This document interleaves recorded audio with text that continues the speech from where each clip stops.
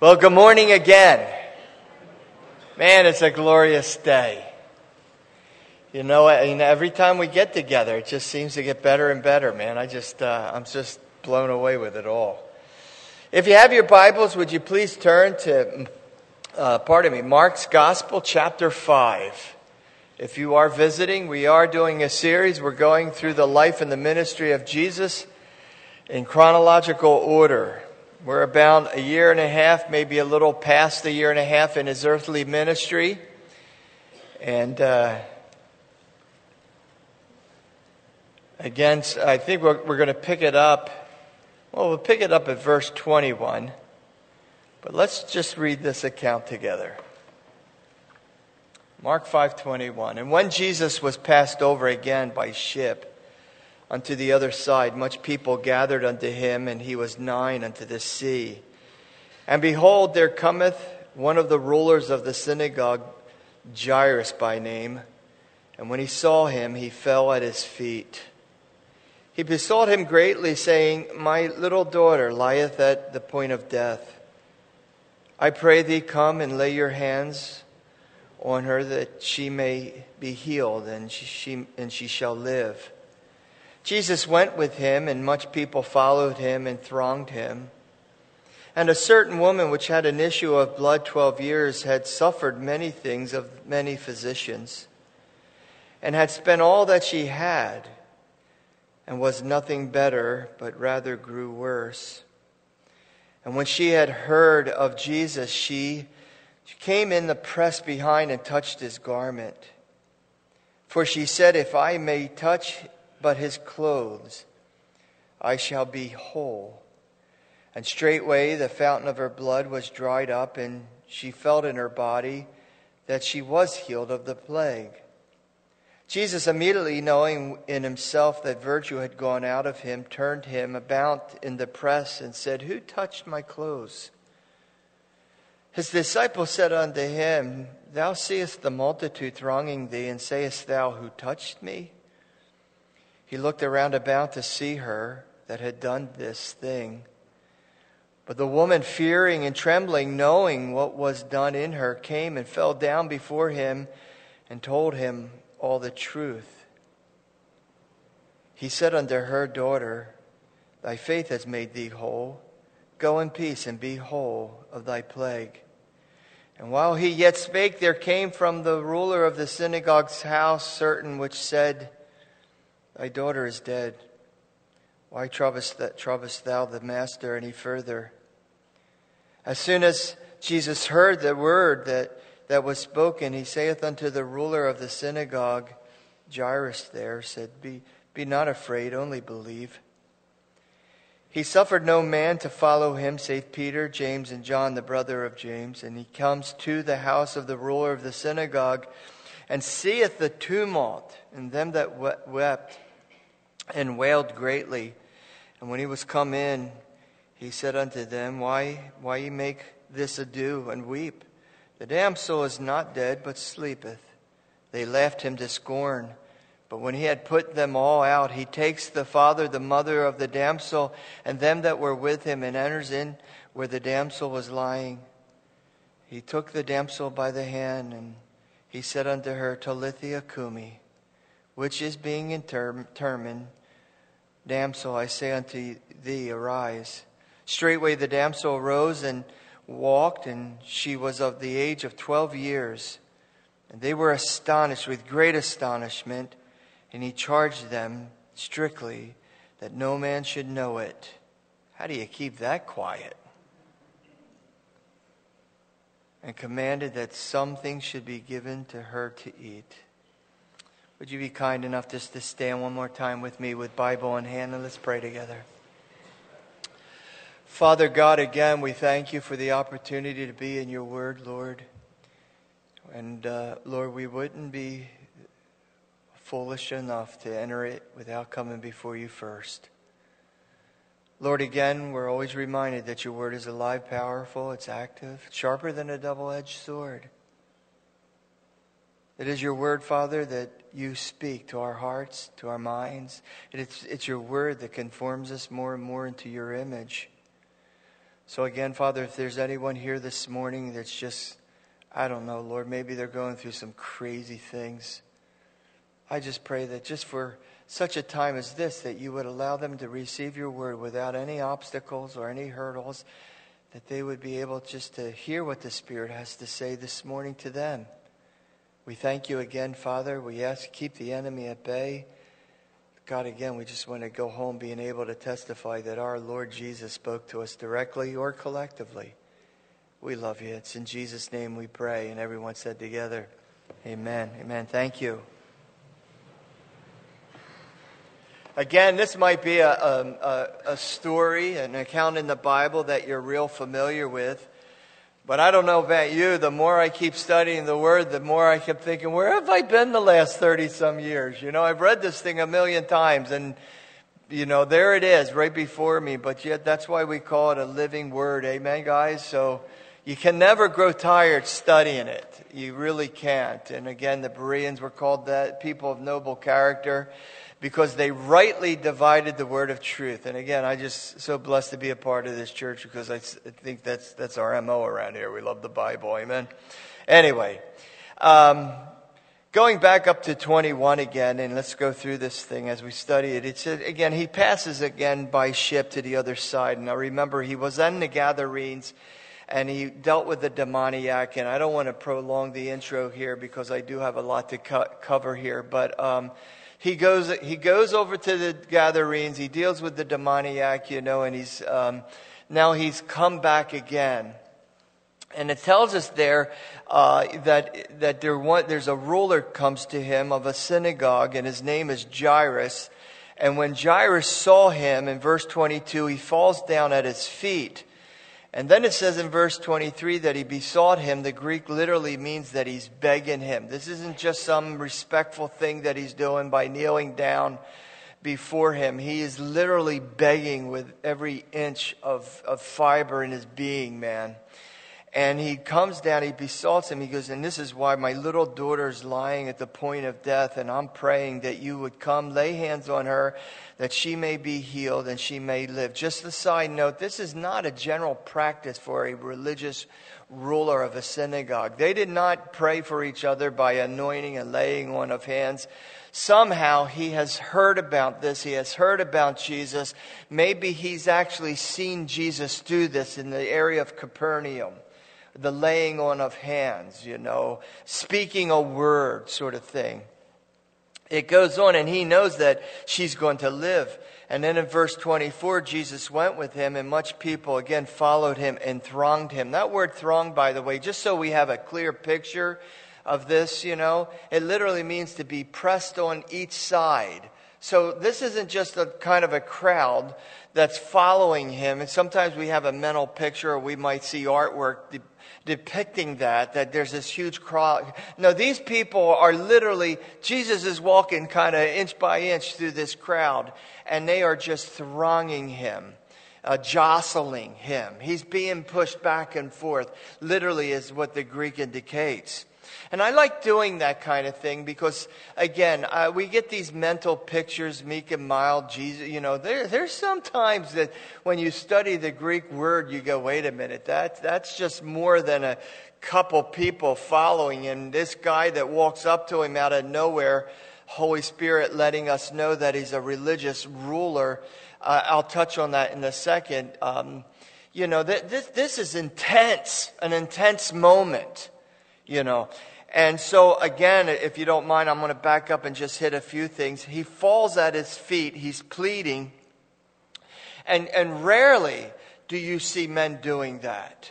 You know, where someone gets to that point where, man, they don't care what's around them. This thing is so urgent in their lives.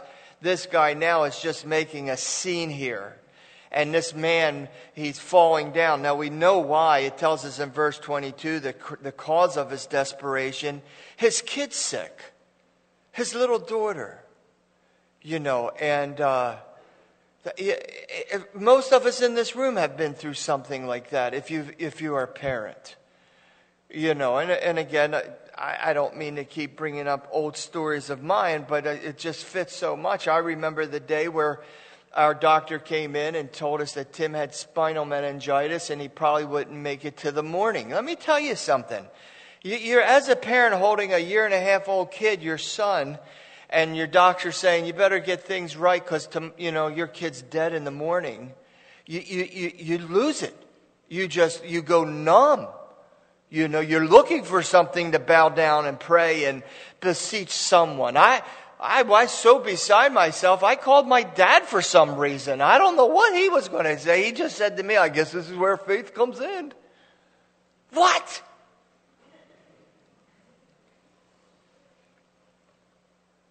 So all of us, though, would agree that this would become a nightmare for any parent. Any parent. The request is that you would just come and lay your hands on her, that she might be healed and live. Now, I want to say something here, and I just listen. That word, by the way, that she may live, Zoe, that she might be back to her old self, that she would be this 12-year-old little girl again running around between our legs. That's the word there. It's a different word that she would just have life again. He wants her back. He just wants his 12-year-old girl back. And now I want to say something. I want to be very careful here. You might look at this and you might think, man, what faith, right? But in reality, it's not the purest faith. It really isn't. But it is faith. And I'm not trying to minimize Jairus at all. But when we look through the scriptures and we really study the subject or the topic of grace, our faith, it's not the purest faith. I think in Matthew 18, when the centurion, a Roman soldier who had 100 men underneath of him, when he went to Jesus, he says, I need healing for my servant. And Jesus said, okay, I'll go with you. Now, if you remember that story, the centurion said, you don't need to do that. I know what authority looks like. I too am a man under authority. If I tell somebody to go, they go. All you have to do is speak your word, and I know my servant will live. Now my point is what Jesus said after that.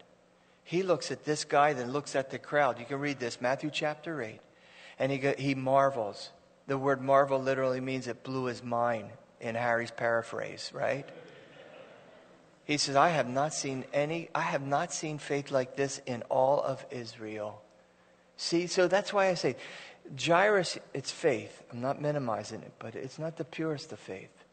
Even this gal in our story that we just read through, her faith isn't the purest faith either. She's got a lot of hang-ups, a lot of things that they had to overcome. But yet, they still put their faith in him.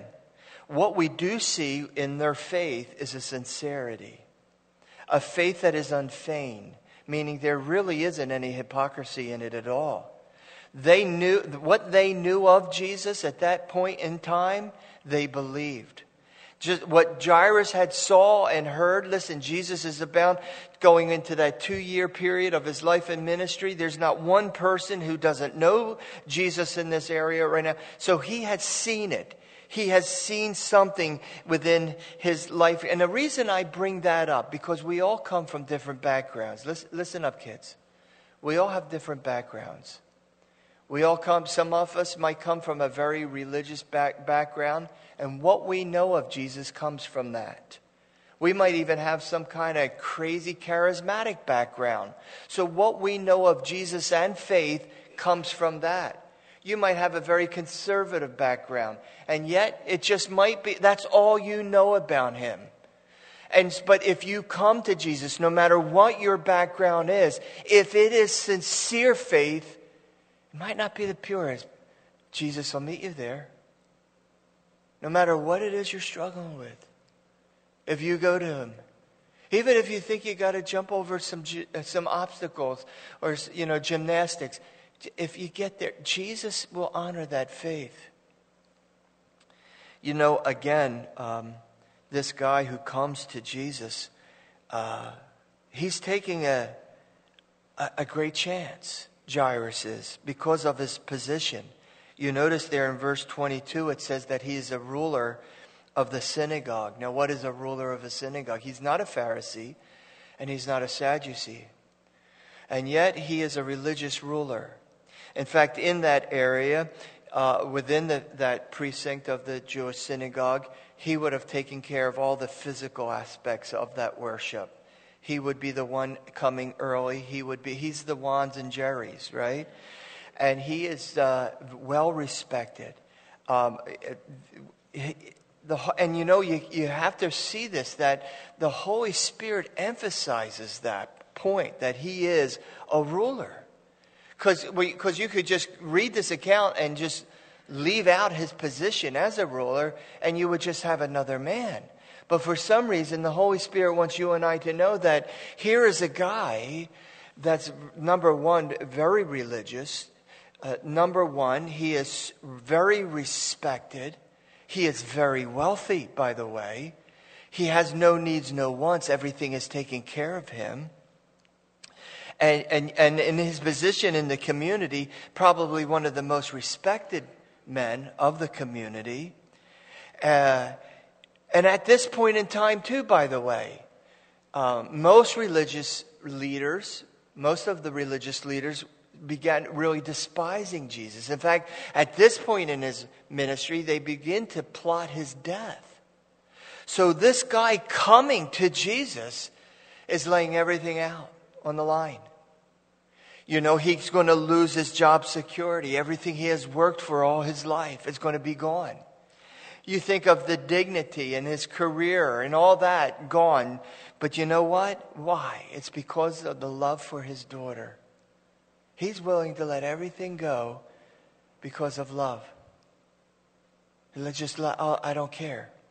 And I'll tell you this too, that every one of us in this room, we have all found ourselves on that road, the path of Jairus. Every one of us. If not, you will.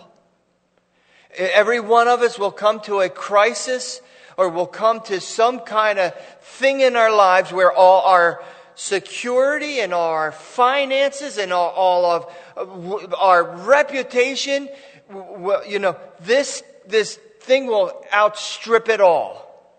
You will find yourself standing there and standing alone, and you're willing to let everything go in order for that one person, if that's just that one person, could just be touched and healed.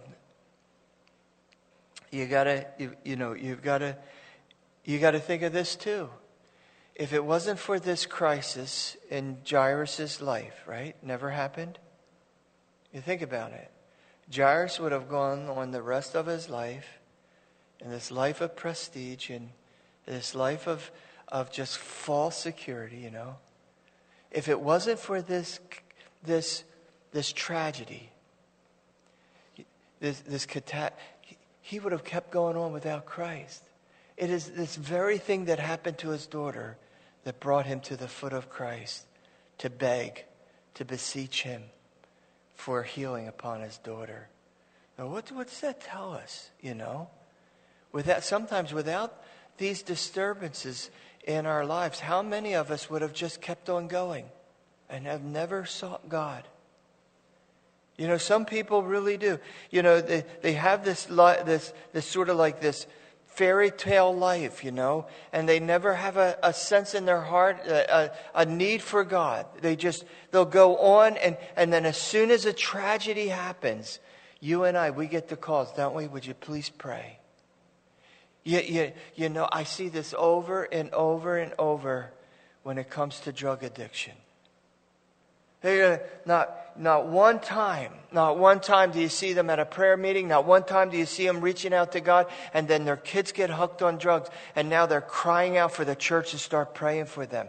And he'll meet you there. If that's all you know, he's not going to be a respecter of person.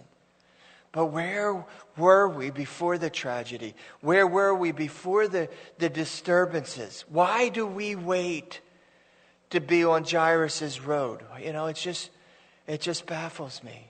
My youngest son, Harrison, the son of Harry, called me up while I was at a pastor's conference. Pop, what is lupus? And I go, I don't know. He goes, would you find out for me? So I call my doctor. I got one of these good doctors. I'm a friend. And I go, hey, Tim, what's lupus? And he goes, oh, that could really be deadly. I said, excuse me? He goes, oh, yeah, that you got to really be careful of that. They treat it with chemotherapy and all that. So I called my son. I said, why are you asking me about lupus? He goes, because I was just diagnosed with it. Oh, here's a dad on his knees crying throughout the pastor's conference. Oh, my God. I don't know what lupus is.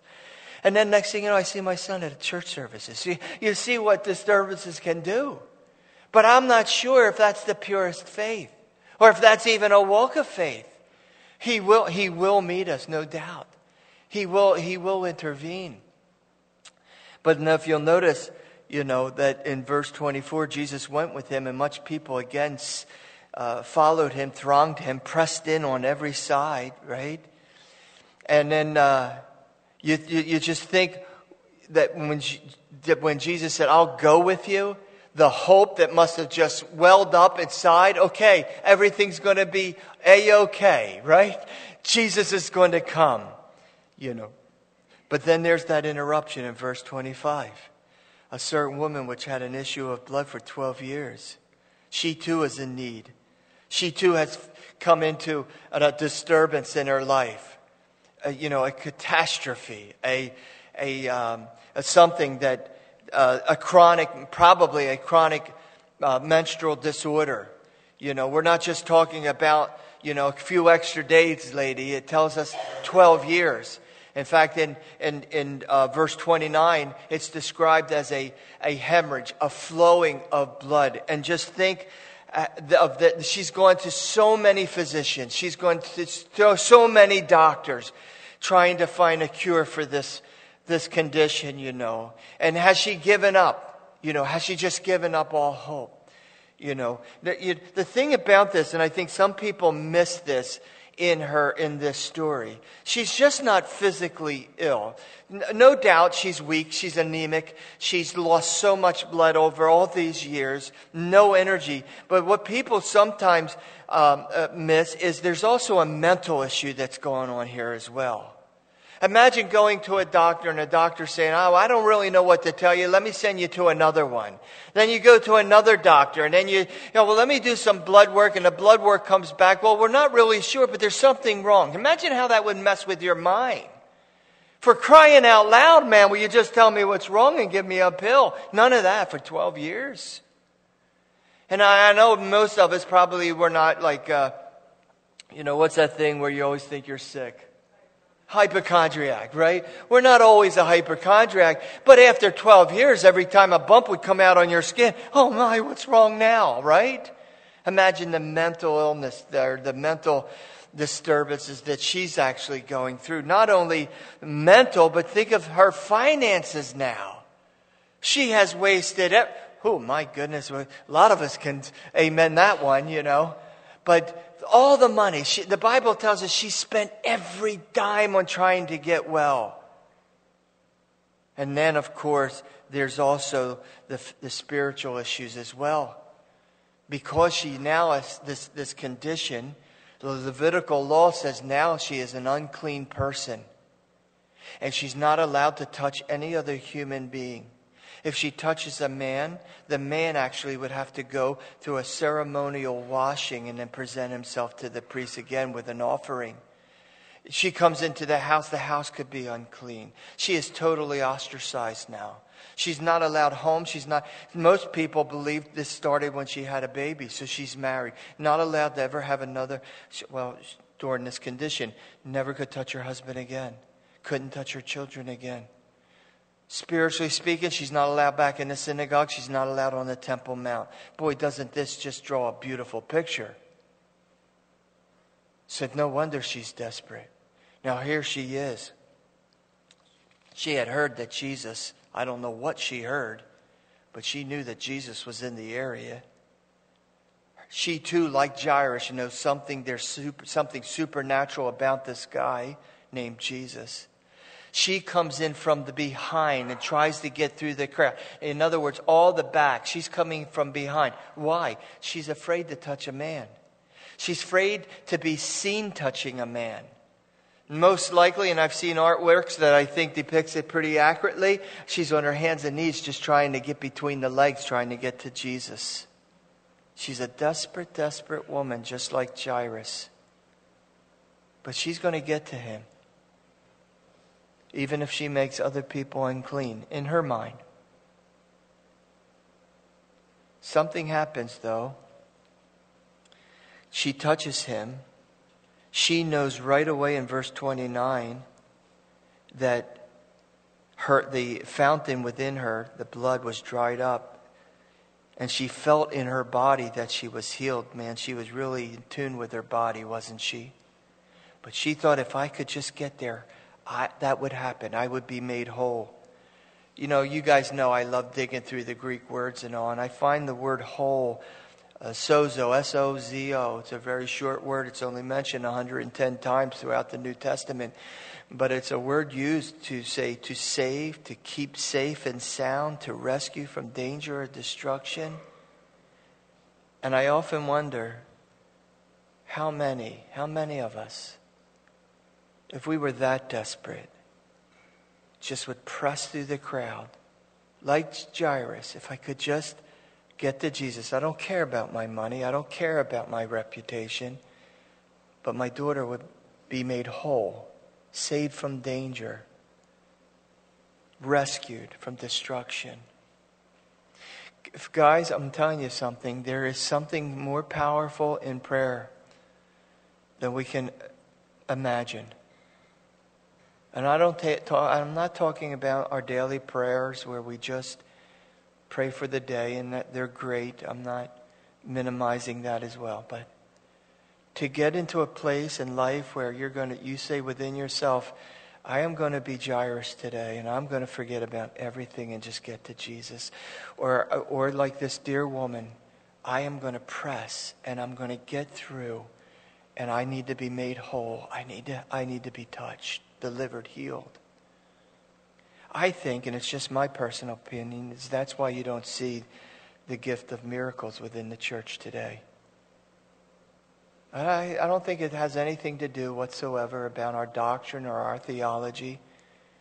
I think the enemy of our soul, Satan himself, has caused the church to become very lethargic, and we no longer have prayer meetings like that, where we will stay not days.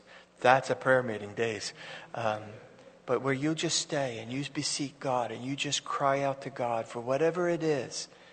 If it's a loved one that needs salvation, if it's a son or daughter that needs deliverance or healing, that you're willing to do it. We might do a lot of crying, but do we do a lot of praying?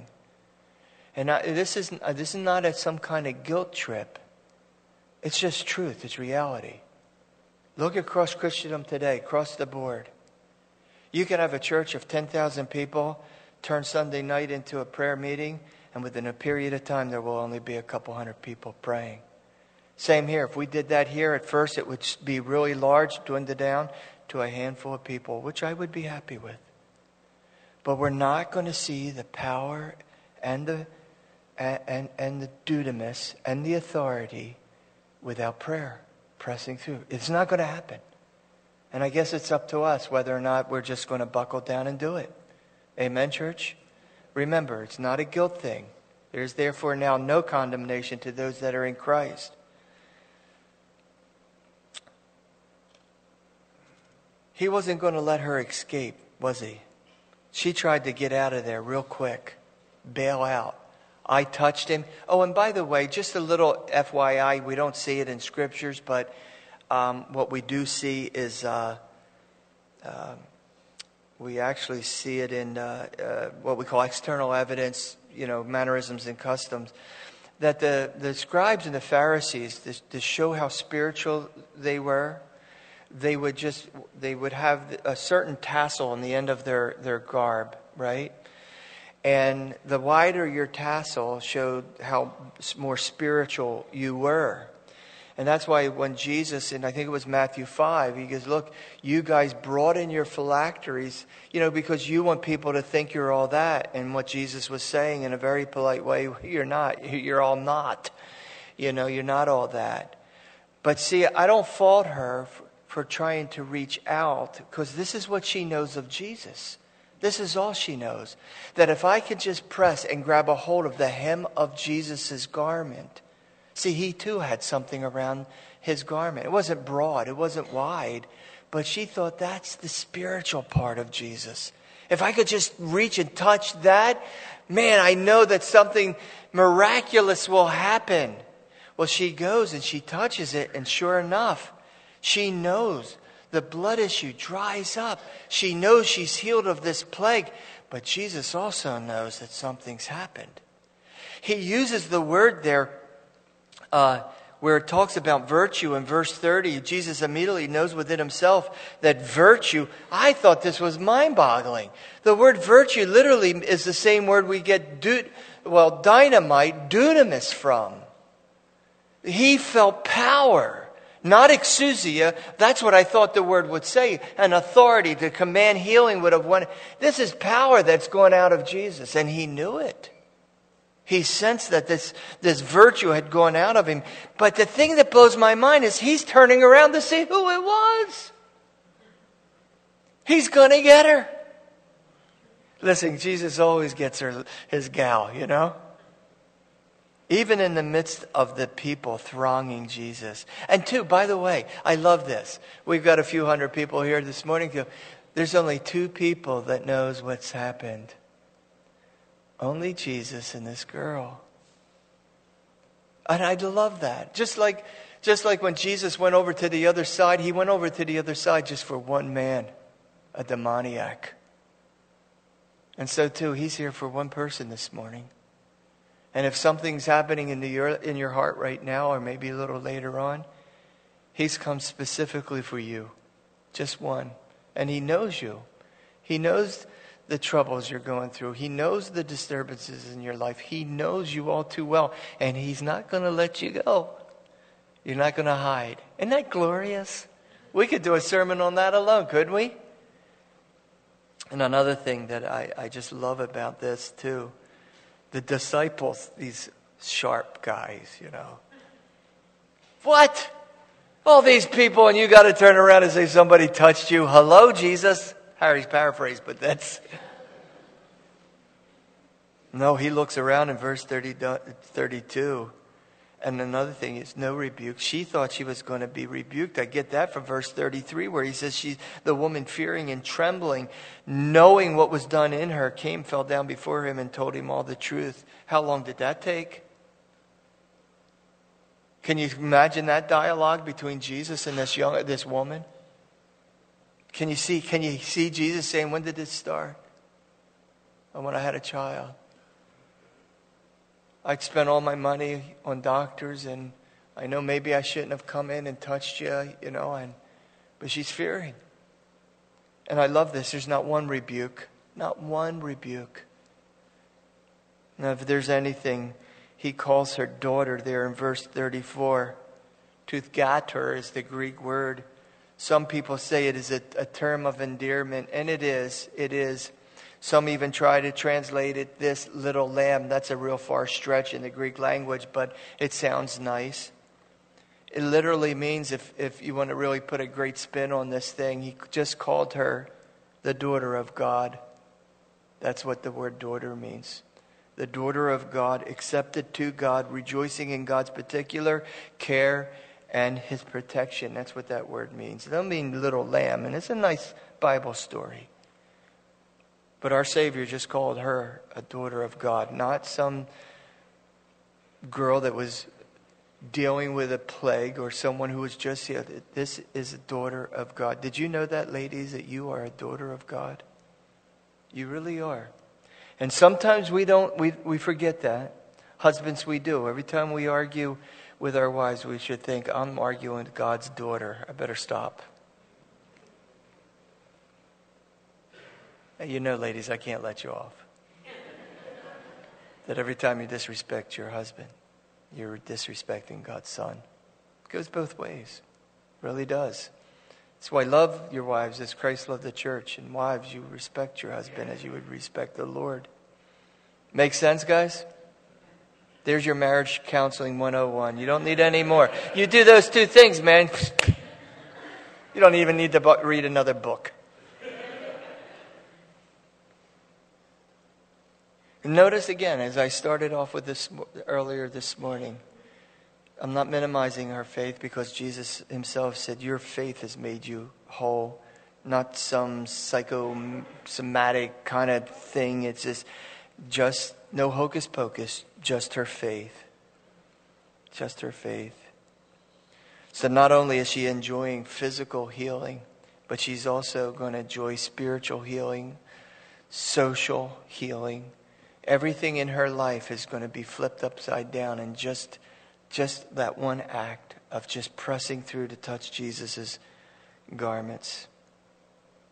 You know, today as I look at the church and I see people following Jesus, being thronged, big religious groups, being jostled about, being jostled around with Jesus and touching the hem of his garment is two entirely different things.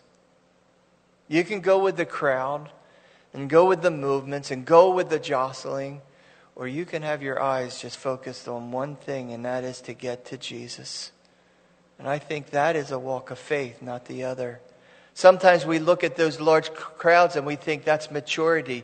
In my point of view, that is not maturity. Anybody can go with a crowd. But who will give up everything for a daughter, for a son? Who would give up everything just to get to that one man who can take care of that problem? That to me is a walk of faith. The other is Christian life. I think sometimes it's just a wake-up call for us. This whole story is sort of like a wake-up call because we're all bleeding. Life is in the blood, right? Every day we're bleeding, spiritually speaking. In fact, when you're done this service, you're never going to be able to go back to it. You've bled it out. And people are bleeding today, folks. They're bleeding out spiritual life. And unless they get to Jesus, they're going to bleed out until death, spiritually speaking. That's why we need a walk of faith. We need to be able to tell people, hey, it might not be the purest faith, but what you know of Jesus, get to him.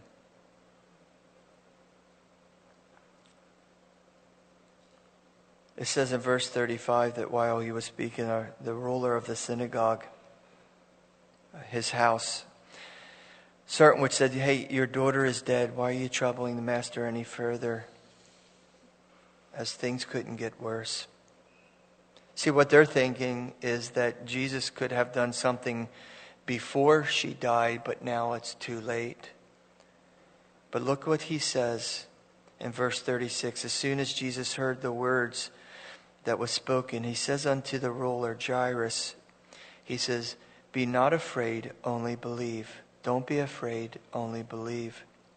Because it's in the present tense, literally it means stop fearing, just keep on believing. In other words, what he was saying to Jairus, 5 minutes ago, you didn't have this fear. But now you heard something, and now you're fearing. You've got to go back. Just remember, keep trusting.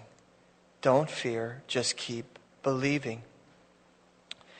You know what, guys?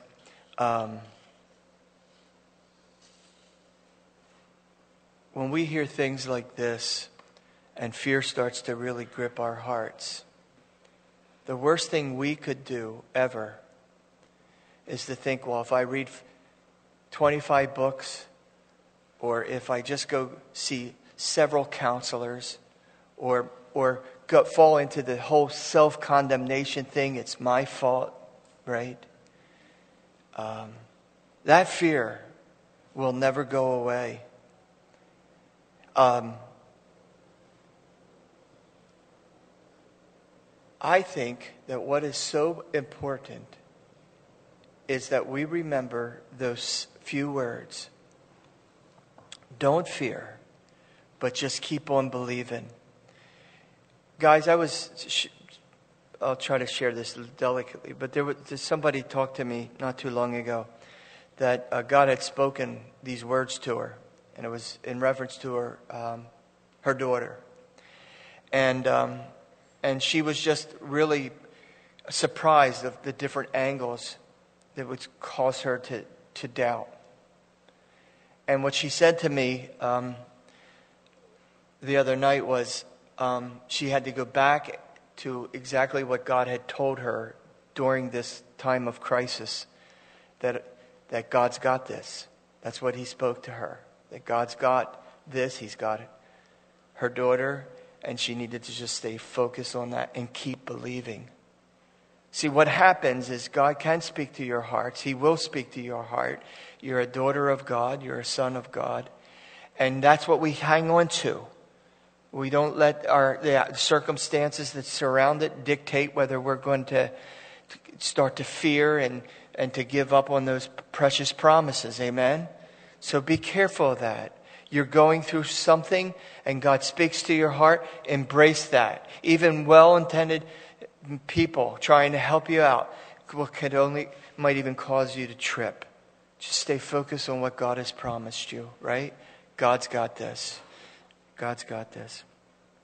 I love how Jesus protects Jairus. He sends all the scoffers out. And by the way, the reason why there's so many mourners there, because in their culture, the more mourners you had, it showed that how much you loved that person who passed away. If you were a poor person, you made sure you had one flute player and one mourner.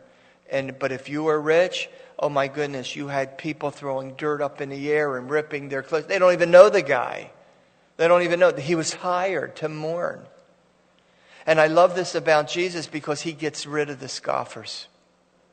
Because they're only going to be a hindrance. And I'll tell you something, what you need to do, what I need to do from time to time, and maybe just for a season, you're going through something like a Jairus or this woman, get rid of your scoffers. Those that are trying to give you a bad count, just set them aside and remember what God has told you. Just for a season. I'm not saying stop loving on them. But at that point in time, all you need right now is to get to Jesus. Amen, guys? But Jesus is very protective of Jairus here.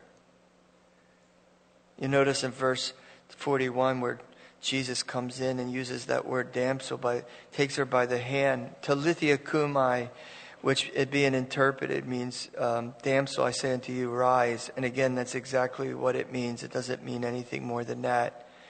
Straightway the damsel rose, and she walked, for she was of age, 12 years old.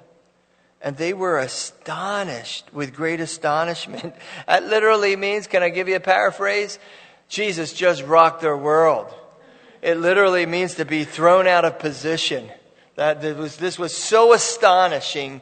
Wow, that something like this would happen, you know. And one translation rendered it made everyone go out of their minds. But he charges them again not to tell anybody. And he wants mom and dad to give her something to eat. And listen, why did he say, Rich, you can make your way up or out where we are? Why did he say, don't tell anyone? Well, first of all, she's been dead a while, right? It's obvious she was dead. I mean, Jesus said she's only asleep, but that was a phrase they used to use to say that this isn't the end of the story. And so, but here this little girl is dead, and Jesus walks up to Talitha cumi, meaning damsel arise, daughter of God, daughter. But then says, don't tell anybody. How do you keep that a secret anyway? Isn't that your daughter? No, so look alike. I mean, that's crazy. Listen, Jesus was really going through some serious stuff. Getting close to 2.5 years or so. He's already set his face a flint to go to Jerusalem to die. Some groups have tried to force him to be some kind of a king. Other people want to kill him. And I think what he said, this is not going to help me if this gets out. I really do. And plus, I don't think Jesus wants our faith based on miracles. I really don't. Again, I think that's not the purest faith also. What pure faith is, gang? Listen, look up here. It's getting to Jesus. That's pure faith. You know, if we start putting a formula how to grow in faith, and look, we all know that faith is the substance of things that we're hoping for, the evidence of things that we don't really see. Faith comes by hearing, and hearing by the Word of God, reading our Bibles. But my goodness, that trip, if you just had enough faith, only believe. I'm trying here. You know what I mean? Listen. Just in closing. Some might ask, what about those who come to Jesus and yet maybe someone passes away anyway? I don't think the passage is teaching us that when Jesus goes to every sick person, or when we lay hands on every person, that they'll be well. I don't think that's what it's teaching at all. I think one of the proper lesson is that anyone that Jesus comes to, man goes to Jesus, he will not be a respecter of person and reject them. But you see, if someone does die, then it's obvious that it wasn't his will that they would live. So what is his love? What is his will? You want to know what his will is? Supreme wisdom and supreme love. That's it. Supreme wisdom and supreme love. We pray for somebody. Oh, Lord, please heal him, please heal him, please heal him. God heals them and he ends up murdering somebody. You wonder, was that God's will? Is it not God's will that he gracefully and graciously takes someone home to get them out of their suffering? Listen, God has a supreme wisdom and a supreme love. And if we're coming to Jesus, no matter what happens, don't be afraid. Just keep on believing. That's the bottom line. Let's stand together.